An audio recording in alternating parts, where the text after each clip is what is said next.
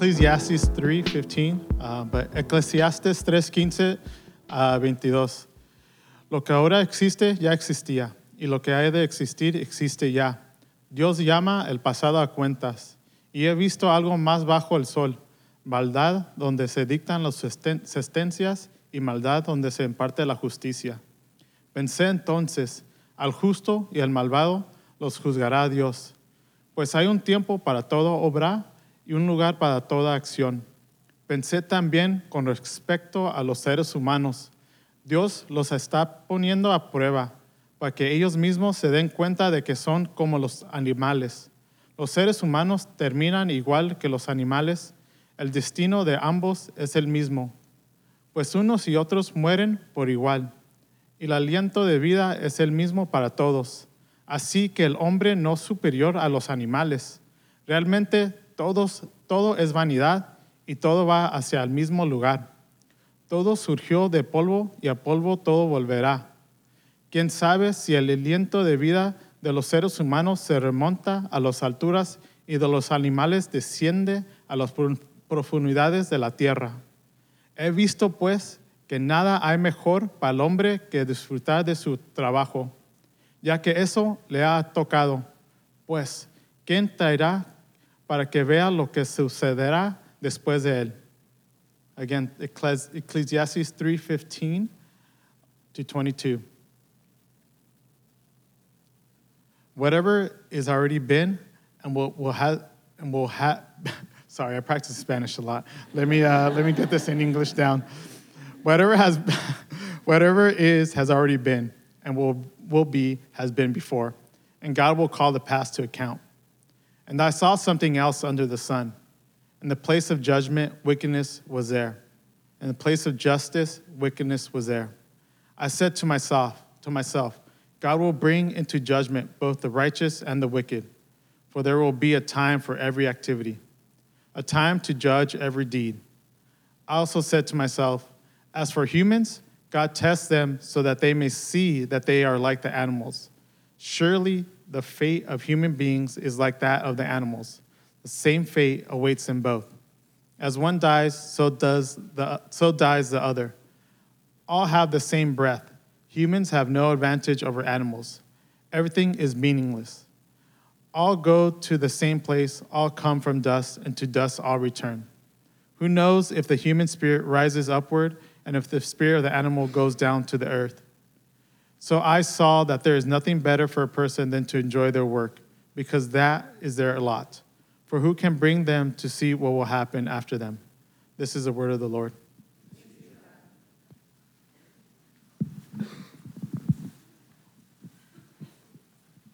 Thank you. Well, good morning, family. I'm going to call you guys family because I think that's what we are. It's the beauty of getting to go and preach other places is you get to you get to be a part of your family. It's fun to just be able to fit right in. This thing weighs a ton. Wow, that's awesome. Well, I guess just a few things about me so that we can all get to know one another. As Dan said, my name is Mike. It's really hard for me to refer to Dan as Dan because I know him as Danny. That's how far back we go. Someone I was talking with someone the other day, and they said, "How's Danny?" And I said, "Yeah, that's how far back we go, Danny."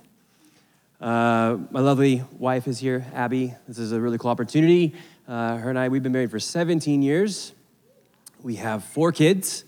I look across the faces this morning, and I feel old. We have 4 kiddos ranging from our oldest is 14, and then our youngest, our precious daughter, we have 3 boys and then a daughter, and she's almost 7. So that's our kiddos. We live in southern Idaho, little city called Twin Falls, and we actually live outside of Twin Falls in a little town called Buell, which is descriptive of what the town is like. We live on a little 12-acre homestead. I'm not going to tell you how much it costs. Yeah, you're welcome. And we have, I'm going to have to make an adjustment on this real quick. My iPad's going to, go out. I'll try to see if I can do this. We have 6 cows. We have 2 dogs. And we have, what else do we have? Chickens, like 30 chickens. We're about to have like 100 chickens as well. So yeah, we have like a legitimate little farm thing. It's fun. For the most part. Okay, I got this fixed. I'm actually from San Diego too. Like I was born here. So coming here is really, like, it just brings back so many memories. I think we lived here for about the first 9 years of my life. My grandparents, my grandfather and grandma lived in the mountains of Julian. I lived in Escondido. My Oma and Opa lived in Escondido. I'm a Padres fan through and through. Yes. See, I can't do that in Twin Falls. That was wonderful. My fondest memories were going to Jack Murphy Stadium. Yeah, see? This is so good. And watching Tony Gwynn. This is the good old days. So really, really excited for this year. Really excited for this year. All right, I think that's it. I'm going to pray. Father, thank you that we get to be together this morning.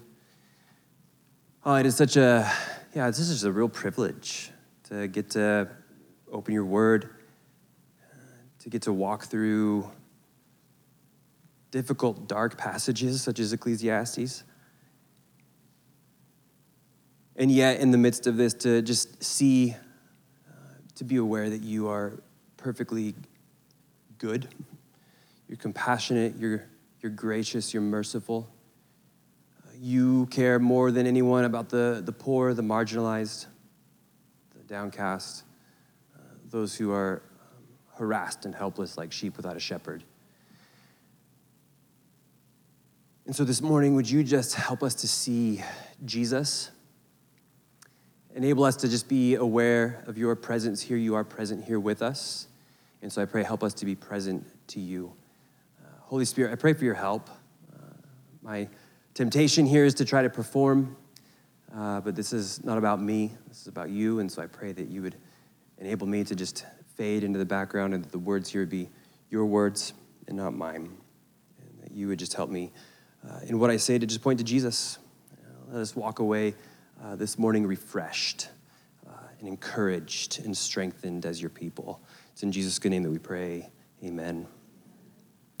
So I think there are a few more daunting observations in this life than the observation of suffering.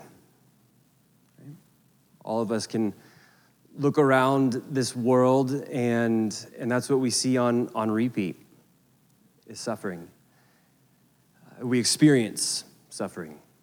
Yeah? But this reality is heightened, I think, when the suffering that we see, the numerous injustices that we see on a daily basis, it's heightened when it's at the hands of what we deem to be unjust. Right? There's like this sense in which we can handle the reality that life is hard. Right? Anyone experience that? Like life is just hard. And we can all kind of settle into that reality. But when we look and when we observe and we see suffering that's unjust, or when we see suffering that leads to death, then we're undone. Like there's something about that that's different. Something about that is unique. To step into this a little bit farther, the question, of course, then comes is, where's God in all of this? Alexis touched on this a little bit last week, touching on verse 11, the elephant in the room, as she called it, right? Making this observation that if everything has been made beautiful, then why do we look around and observe such a mess? Such a mess. It was weird last night. We went on a drive, my wife and I, we were driving around this area, and then I wanted to go to Petco because I wanted to go to the Padres store, and we did. But that's a weird experience to go from up here and then to drive into the heart of downtown. It's a very, very weird experience. It just kind of hits you like, whoa, this is This is different. It's a beautiful, messy reality. Right? And these are no easy questions. Right? These are the questions that we're often challenged with ourselves when we see the various forms of injustice all around us. And there's certainly the questions that our friends and our families and our coworkers and our classmates mock us with. Like this is where they go. If this God that you claim is so good and loving, then why this? Where is he in the midst of all of the tragedies? And it's kind of this cliched yet honest question, right, of how a good and loving God could allow such things to take place. And it's very likely that even some of you are here with that experience. Like you're here this morning, and that's the question that you're wrestling with deeply. And if that's you, I want you to know that your questions are perfectly okay, and your observations are actually valid. Right? And furthermore, you need to understand that God is not displeased or shocked at what you and I are doubting and wrestling with. God is able to handle our doubts. He's able to handle our wrestlings. But every single one of us in here, we want the answer. Right? We want the answer to the wickedness that we see every single day. That's universal. Like every single human, regardless of religion, social status, gender, and education, wants to see it end. Right? Like not a single one of us is in here is like, no, I hope this continues. This is fantastic. We all observe the suffering. We all observe the injustices. We all want them to end. This we all have in common. Yet, try as hard as we might, the solution is seemingly never within our grasp. There might be occasional glimmers of hope, but then we look again and we're blasted with more wickedness and more injustice. And to complicate matters, we're being nonstop bombarded with the numerous forms of injustice through our phones. And there's this sense in which we all feel like we're supposed to have all of the solutions to all of the problems all of the time. Anyone? But it's unbearable. It's one of the reasons why, as Dan has said several times, we all have at least a low-grade anxiety and exhaustion. Constantly being overwhelmed by these things. Wickedness, injustice, the meaning of life and death. This is where Kohelet takes us this morning. The guest preacher gets the easy ones. Dan has said on a number of occasions that Kohelet is a stiff drink. The drink is getting stiffer. The burn is getting stronger. It's not getting any easier to swallow. Now, as we get into this, we need to remember a couple of things. Dan said a couple of weeks ago, I think this is on the screen for us. He said this, he said in Ecclesiastes, we are sitting at the feet of a teacher who was a chief cynic. We're using his questions and frustrations, asking ourselves where we think like this man. Am I thinking like him? Should I think like him? Where is he right? Where is he wrong? In other words, what Kohelet is saying, it's not just these blanket statements, like they're observations, and we have to engage with all of our heart, soul, mind, and strength and make some observations ourselves. Tremper Longman, in his commentary on the book of Ecclesiastes, says this. He says, Kohelet is a doubting wisdom teacher who struggles with the religious traditions of Israel, specifically with how their teachings square with the human experience, which is a wonderful observation. At the same time, I just find a lot of comfort in this. Like this ought to create in you just a love for Scripture. Because Scripture is not avoiding reality. Scripture is actually very honest about reality. And Scripture invites us to very honestly enter in with it and to see the beauty of Yahweh. So with that, let's get into our text. The main idea this morning is this, is that Kohelet turns his attention to the injustices that he observes, wondering what God will do about it, wondering if God will do anything about it. And if God will do nothing, what then is the solution? How should we then live? And so I just have 3 points for us, and then we'll kind of make some practical application at the end. So the outline is going to work like this. Number 1 is observing wickedness. Number 2 is making sense of wickedness. And number 3 is pushing back against wickedness. So number 1, observing wickedness. So look at the text, starting in verse 16. It starts out with this phrase, I also observed under the sun, and I saw something else under the sun. And this simply turns our attention to see that Kohelet is shifting his attention. Now, in doing this, he's not completely shifting his attention away from what you looked at last week. Chapter 3 really does fit together as a whole. So he's not completely turning his attention away from the concepts of time, as we'll see more in just a bit. But he is shifting his attention to an observation that he has made. And it's an observation that he's unsure of how to fit within the short time span of human life. And so what's the observation? Well, it's this, verse 16. I also observed under the sun there is wickedness, and at the place of judgment, and there is wickedness at the place of righteousness. Now, this is a really interesting line in your NIV Bibles. It shows it to you, that it's in parallel verse. Right? So you have this phrase, in the place of judgment, wickedness was there. In the place of justice, wickedness was there.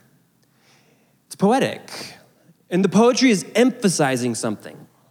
Kohelet is making an observation that just doesn't make any sense to him. Here's what he's doing. He's looking to the place where he expects to see justice, but he only sees injustice.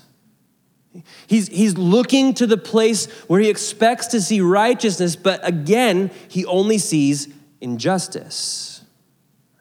Commentators believe that Kohelet has the justice system in mind, like the court of law specifically. He's observing the court of law, the place where we should expect to be able to see justice and righteousness being enacted, and yet even there he only sees injustice. And so he's outraged. He fits well into our culture. He's outraged. And if not outrage, at the very least, there's this sense of defeat. There's this sense of like, I should be able to look here and see something right. Like, do we experience this? This is the kind of wickedness that is all around us, is it not? A couple weeks ago, maybe some of you have heard of this. My wife and I were watching Netflix, and there was this series on there. There's a docuseries about the Murdaugh murder mysteries. I don't know if have any of you seen this? Anyone? Okay. So we were intrigued. And I was intrigued because I had seen something about it on the news. And then I saw it on Netflix. I was like, well, what is this? It's supposed to be a really big deal. It's on the news and Netflix. And it was a dark, dark story, right? And it started out with this group of kids, older teens, younger 20s, whatever. They're just out partying, like they were living the Ecclesiastes experience. And one night they were out and they were just a drunken mess. They went out on a boat, and I think the son's name is Paul Murdaugh, and he wrecked the boat. Big mess. One of the girls, Mallory Beach, flew out of the boat and she died. And the story goes on to basically say that the Murdaugh family was a powerful family within this little small town in South Carolina. And the center of the story was like, you don't mess with this family. If you try to mess with this family, you're not going to get anywhere. Because what was interesting about the Murdaugh family was that they're lawyers. Like, they owned the law firm in this little town in South Carolina, and they had the police in their back pocket. They had the entire justice system in their back pocket. They used it to their advantage. They stole money. Everything that they could possibly do illegally, basically, is what they did. They leveraged their power and their millions in riches to their own advantage. And the result wound up being injustice for other people, for other families. Now, the story recently ended in that, it's a long story, you should go watch it. And he was found guilty for murdering his son and his wife. But at the heart of it is this reality that you have these people in this place And it's a place where you should look and be able to see righteousness or justice in some way, shape, or form. And yet over and over and over again, there's this just repeated story of wrong and injustice. It's just a classic picture of broken humanity. And we know this experience.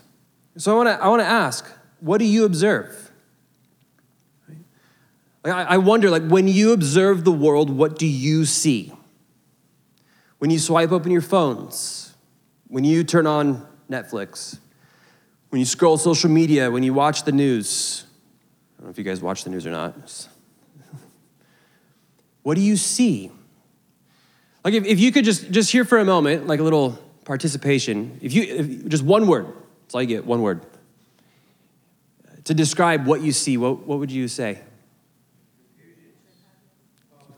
Confusion, badness, politics, chaos. What was that? Media spins. Anger. Division. Anxiety. Wow. You guys are negative.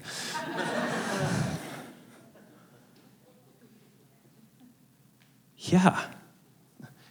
Right? That's my guess. We don't see things very positively.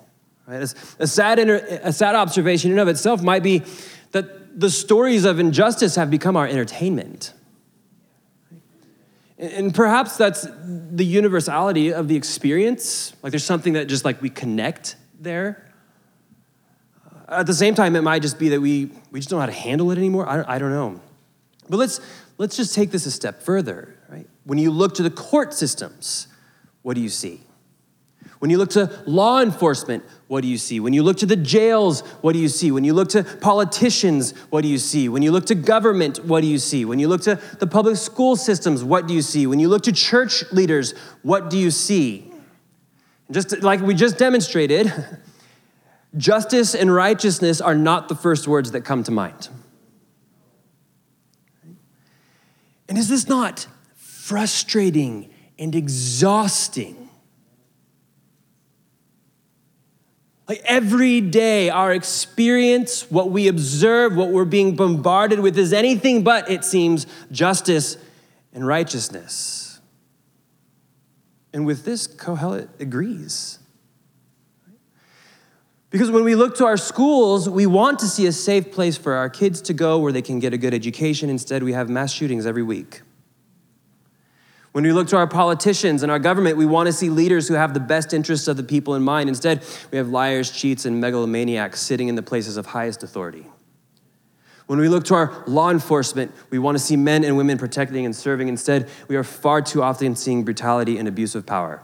When we look to our churches, we want to see pastors and people who love Jesus and humbly serve one another. Instead, we often see hypocrisy of all sorts. Now, I know that those are all very broad-brushed summaries that have tons of need for nuance in them. But I think it's fair to say that we regularly look to these people in these places with the hopes, with the desire to see righteousness and justice, but we are regularly let down. And we say with Kohelet, in the place of judgment, wickedness was there. In the place of justice, wickedness was there. The point simply being this, that something isn't right. So what's the hope? How do we make sense of the wickedness that he observes? So number 2, making sense of wickedness. So after making his observation, Kohelet now goes on to try to make sense of what he's observing. And he begins to make sense of the injustice problem with what looks like trust in God. So look there at verse 17. He says, I said to myself, God will judge the righteous and the wicked, since there is a time for every activity and every work. So see what he's doing? He's connecting back to chapter 3, verse 1. Where he's already made the observation that there's a time for everything under the sun. And he's recognizing, his initial thought and his hope is that God will do what is just. Right? He will rightly judge the righteous and the wicked, and this is a good place to be. Like, this would be a great place for Kohelet to stop and to rest, because doing so would have set him squarely in the teachings of the Torah and the prophets, which teach that God too is angered at the injustices in which humans enact upon one another. God cares deeply about injustice.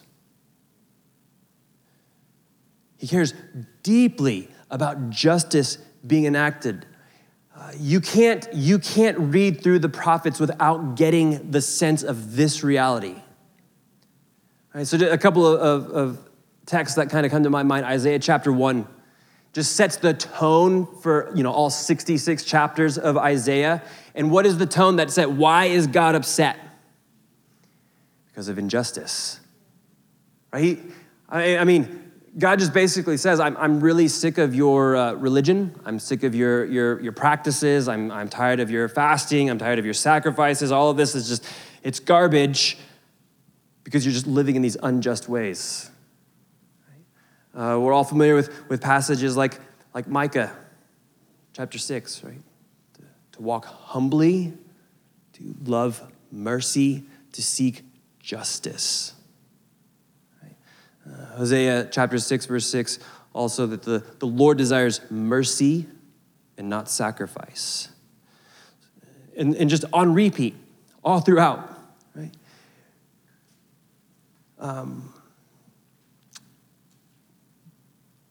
You see, God is displeased with the control that we often try to take, control that doesn't belong to us. And what we see in Scripture is that Yahweh is indeed concerned for the poor and the powerless, and he will do justice. His deeds are the decisive ones, not the deeds of the wicked. One commentator, Ian Provon, says this. He says, quote, "It should not be thought that God's inactivity in respect to wickedness signifies a concession of sovereignty to wickedness over the places in which it is found. In those very places, God will, at the right time, bring justice." But Kohelet doesn't rest here. He doesn't stop. Therefore, rather than a hope-filled resilience, he crumbles. It's almost as if he thinks that what he has just said to himself is merely wishful thinking.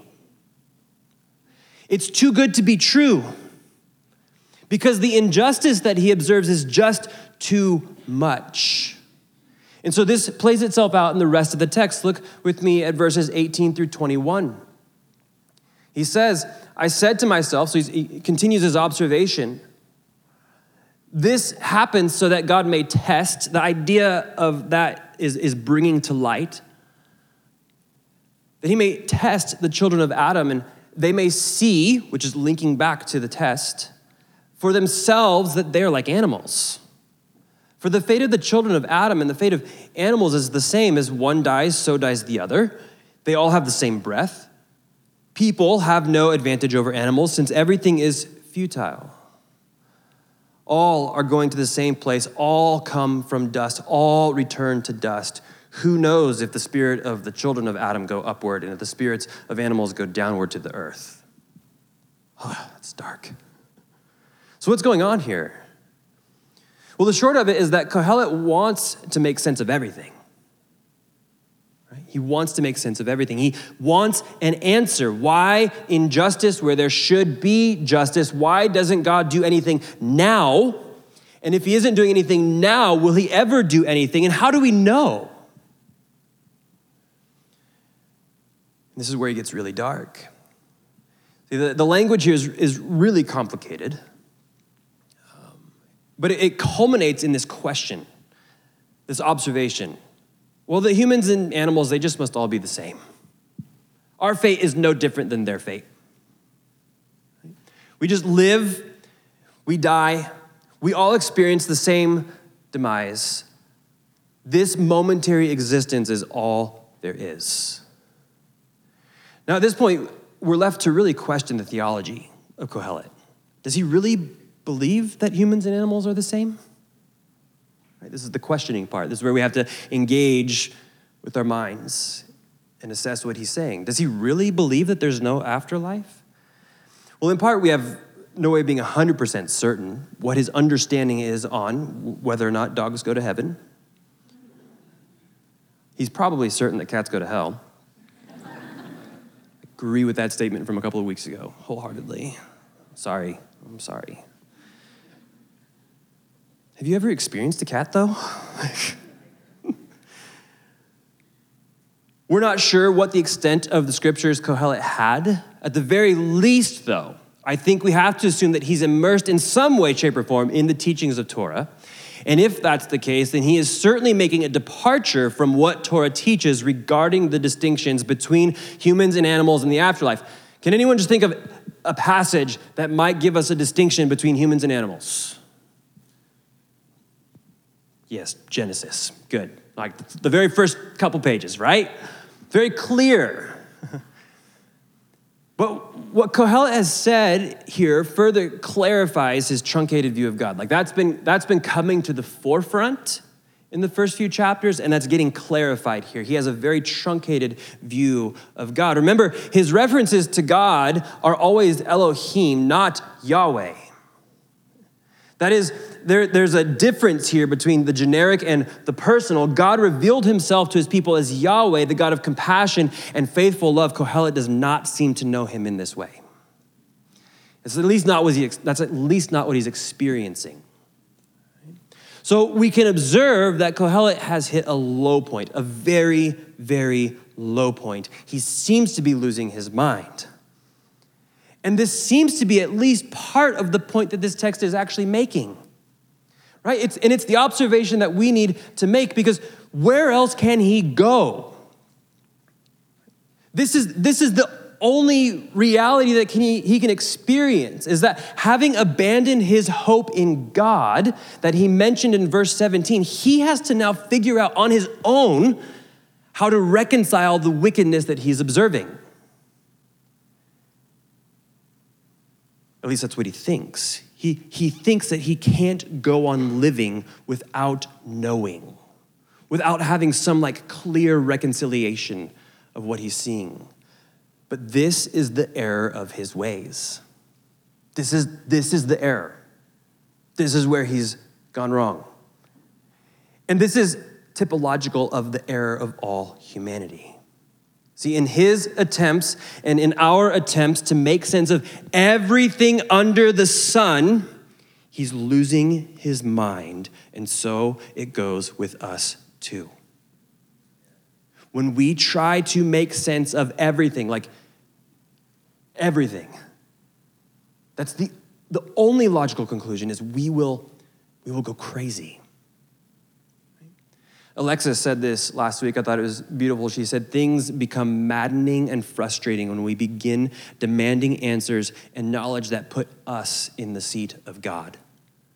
The demand to know will drive us crazy because some things will never be clear. The Creator will not let the creature be his equal. Right? If you guys didn't write that down last week, you should write it down this week. And this is what Kohelet is doing. He wants to be equal with God. And he gave a nod to trusting God, but he doesn't stay there. The result of this is a reduction of the image of God down to something that's more akin to an animal. Now, this is where it gets only darker, right? Because if this is how things work, if this is all that there is, if all life is we're just the same as animals, we live, we breathe, we die, then why does anything matter? Why should we care? Why be concerned about anything but ourselves? If humans are just the same as animals, then why not treat one another like animals? That makes sense. Why care about wars? Why care about racism? Why care about unjust systems of law? Why care about sexuality? Why care about marriage? Why care about stewardship? On and on and on we could go. Why should we care if this is all there is? A deep breath. How are we?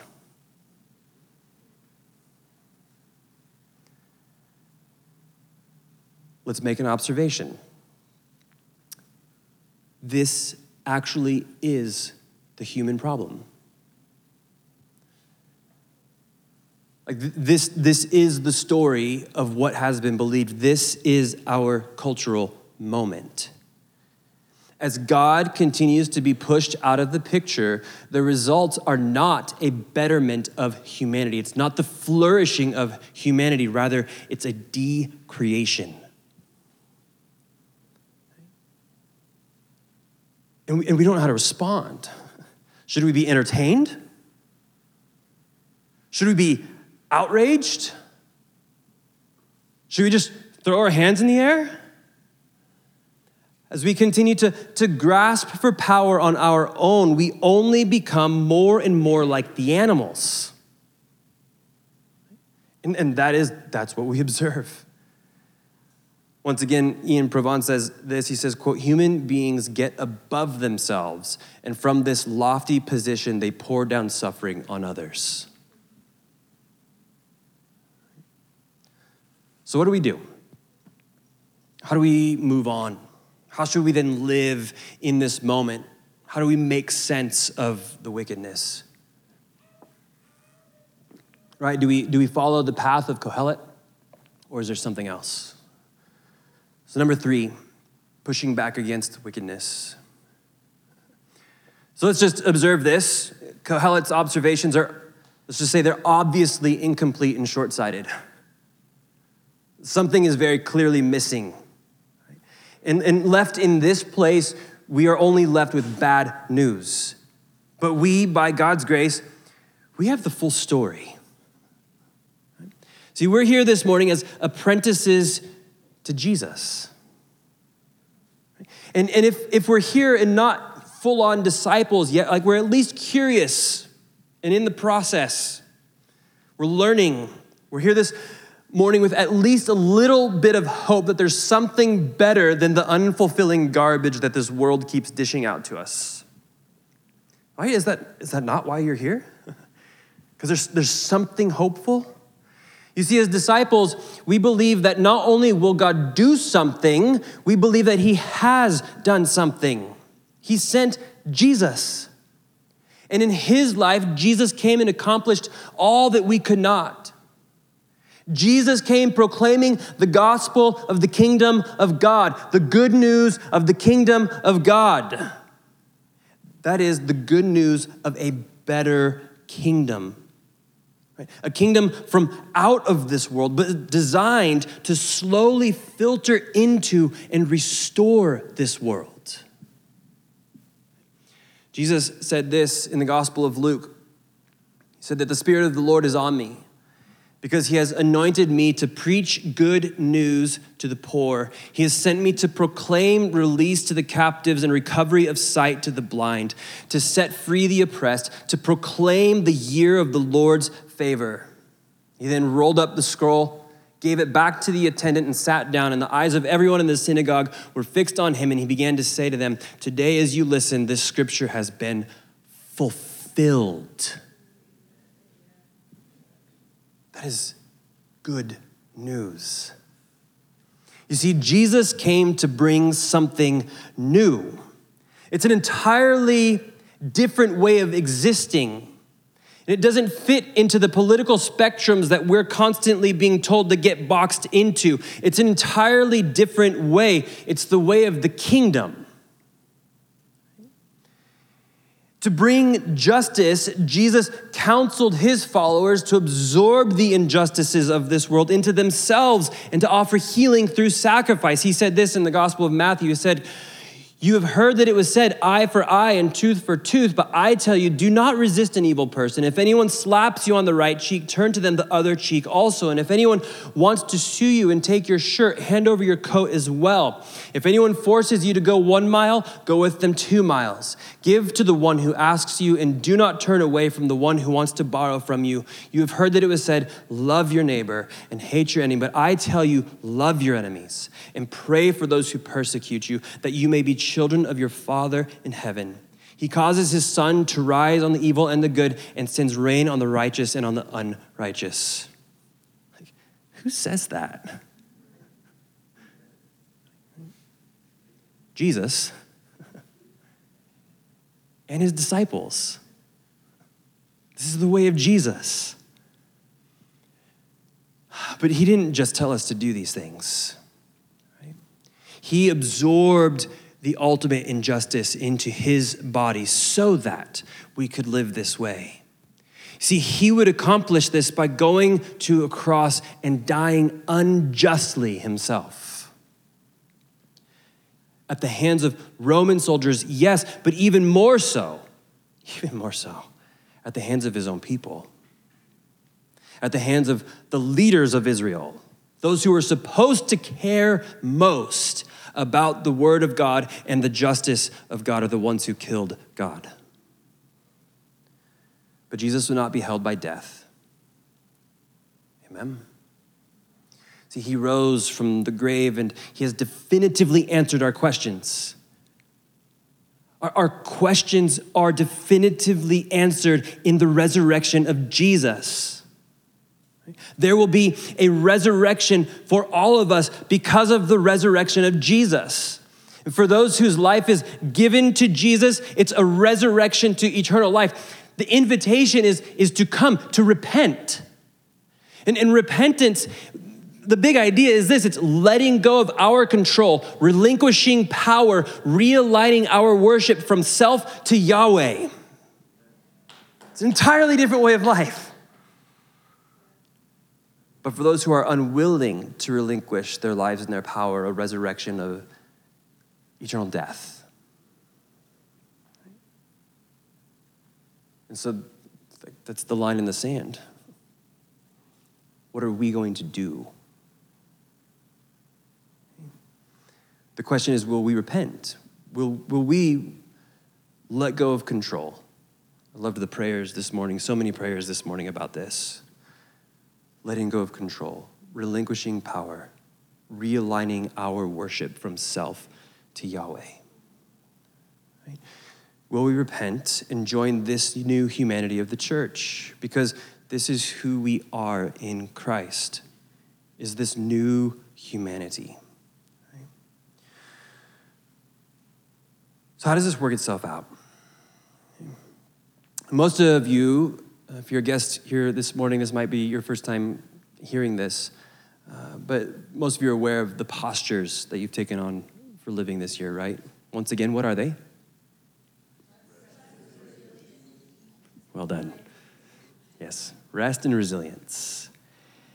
And this is an act of counter formation, right?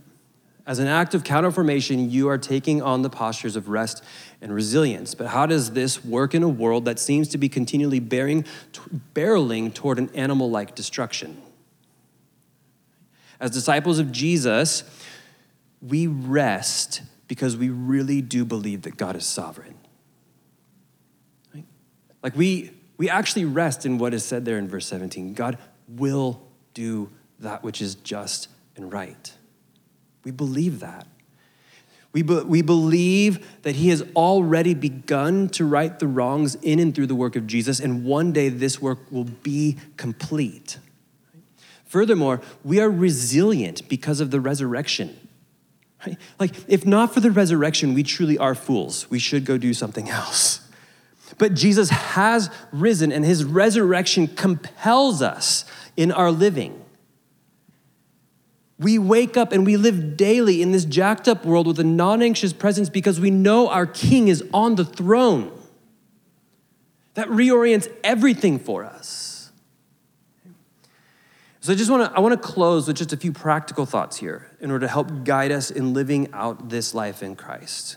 Three things. I like the number 3. First is this: recovering the Imago Dei.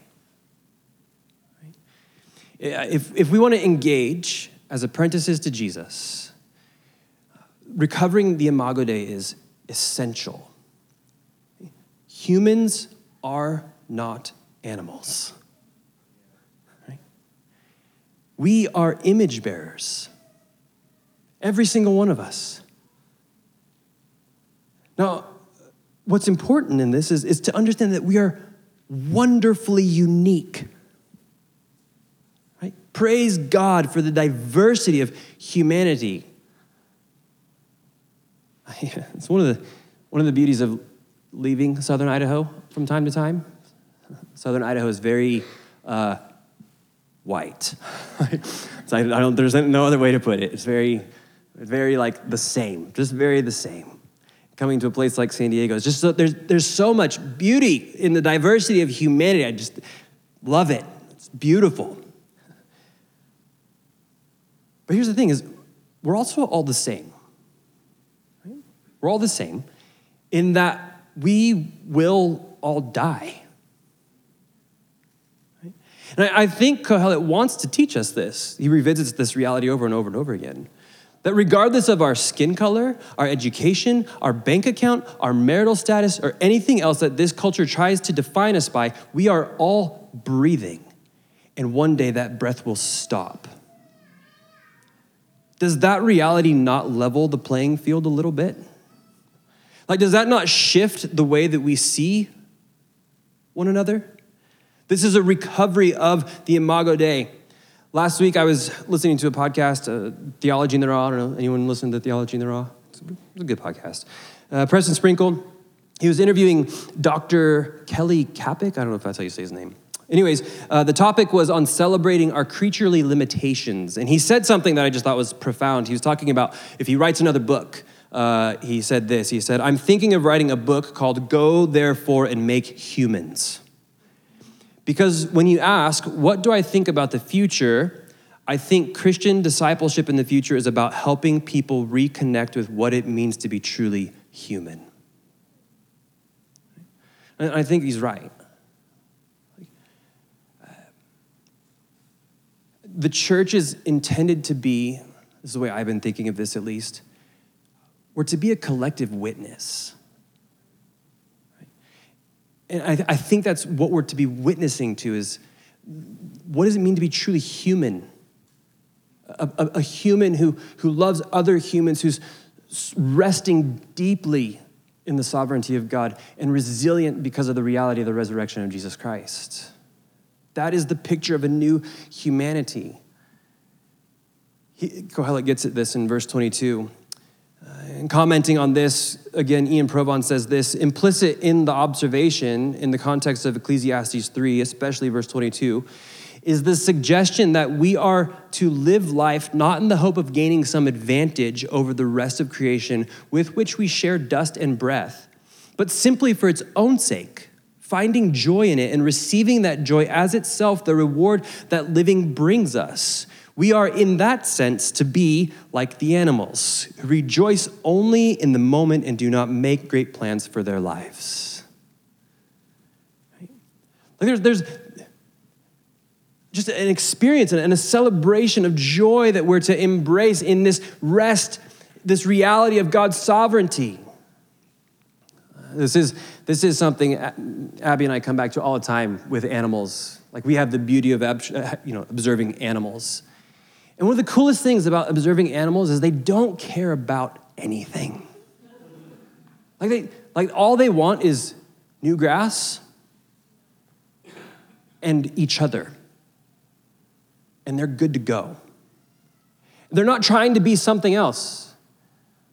We had a pig once that thought it was a cow, but that was weird. One-off circumstance. We took care of the pig. That's what you do as a farmer. I'm sorry. Yes, bacon, it's the reality. But there is just this stillness that they experience. The cow just tries to be a cow. The chicken just is okay with being a chicken. My dogs are okay with being dogs.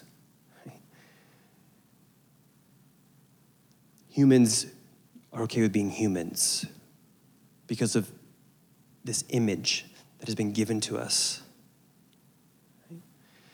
That reality is recovered in the resurrection of Jesus. Apart from the resurrection of Jesus, we're always striving for something else, always trying to be something else, always trying to become something else. Second, we need to learn to live as the body of Christ. So one of the greatest questions when it comes to issues of justice and injustice in this world is, how do we then do the work of justice? Where do we start? Anyone? Like, we see all that there is in front of us and we're like, oh, there's a million things we could do. Where do we start? How does this begin? There's so much. Not to mention the fact that we're busy. Right? We live busy lives. Like I said at the beginning, there's so much that we could possibly do, yet it's impossible to do everything. So just a few thoughts here with this. First, we need to embrace the truth that God is concerned about eternal salvation and social justice. In other words, the gospel that we proclaim has social implications. It always has social implications. If we're hearing a gospel that doesn't have an impact on the social world around us, we're hearing a truncated gospel. And so we shouldn't try to dichotomize these, as has so often been the case in evangelicalism. I was working through this last week in the Gospel of Matthew. That's where our church is at. And Jesus, in Matthew chapter 23, in the woes, he says this. He says, "Woe to you, scribes and Pharisees, hypocrites! You pay a tenth of mint, dill, and cumin, and yet you have neglected the more important matters of the law, justice, mercy, and faithfulness." But then he says, these things you should have done without neglecting the others. Right? Jesus says that there are things in the kingdom that are more important than others. And what he says is of primary importance is justice, mercy, and faithfulness. And so we don't separate this kind of like spiritualized idea of just needing to get people saved from also caring for and loving our neighbor. Second, we need not be overwhelmed by all the needs, but we can be attentive to God and love our neighbor wherever we have the opportunity. Right? C.S. Lewis offers us some wisdom here. He says this, quote, "I have received no assurance that anything we can do will eradicate suffering. I think the best results are obtained by people who work quietly away at limited objectives, such as the abolition of the slave trade or prison reform or factory acts or tuberculosis, not by those who think they can achieve universal justice or health or peace. I think the art of life consists of tackling each immediate evil as well as we can."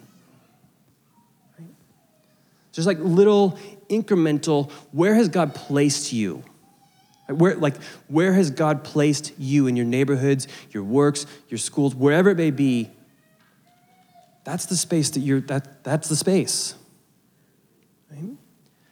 And then third, we have to see that the work of Christ is to be seen as being accomplished by the entire body of Christ. That is, it's not individualistic. You don't go save the world on your own. Jesus did that. Right? We work together as the body of Christ. Right? Ecclesiastes makes this clear in chapter 3. There are times and seasons. Our limitations ebb and flow, but regardless of what that may look like, disciples of Jesus are learning to love God and neighbor. And collectively, we are evangelizing unreached people groups, praying with children in hospitals, caring for recovering sex trafficked workers, and fighting against racial justice, on and on and on, because these are the realities that are happening all throughout the world through the church. And we are participants in that. And so it's this global reality that we are all partaking in. It's because We're part of the body of Christ. And by the Spirit, I'm not just united to Christ, but I'm united to all the people who are doing those things. This is how we do justice. And then finally, we embrace the mystery. Now, I know this was talked about last week, but it's worth talking about again. A friend of mine recently, he made an observation in relation to Genesis chapter 3, and it was this. He said, I wonder if when we took the fruit, when humanity took the fruit in the garden, we took something we didn't need to take. It was a violation of living in the mystery.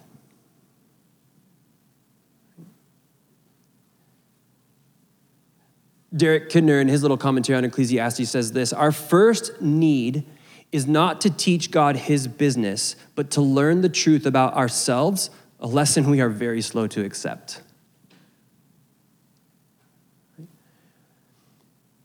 And this is the space where Kohelet just could not rest. Yet this is the place where we are invited to rest. To be at rest and to be resilient disciples of Jesus is to live in the mystery. It's rarely easy, and it often doesn't look all that great. We will never have all of the answers. But to live faithfully in the mystery is a declaration that God is God and we are not. He is our good and loving Father. He has revealed to us that which is necessary. No more and no less. The Apostle Paul says it like this in Ephesians. He says, in him we have redemption through his blood, the forgiveness of our trespasses, according to the riches of his grace that he richly poured out on us with all wisdom and understanding. He made known to us the mystery of his will, according to his good pleasure that he purposed in Christ, as a plan for the right time to bring everything together in Christ, both things in heaven and things on earth in him. Would you stand with me as we read our closing liturgy? Now all has been heard. Here is the conclusion of the matter. Fear God and keep his commandments, for this is the duty of all mankind. Teacher, which is the greatest commandment in the law? Jesus replied, love the Lord your God with all your heart, with all your soul, and with all your mind. This is the first and greatest commandment, and the second is like it. Love your neighbor as yourself. And all the law and the prophets hang on these two commandments. I'm going to pray.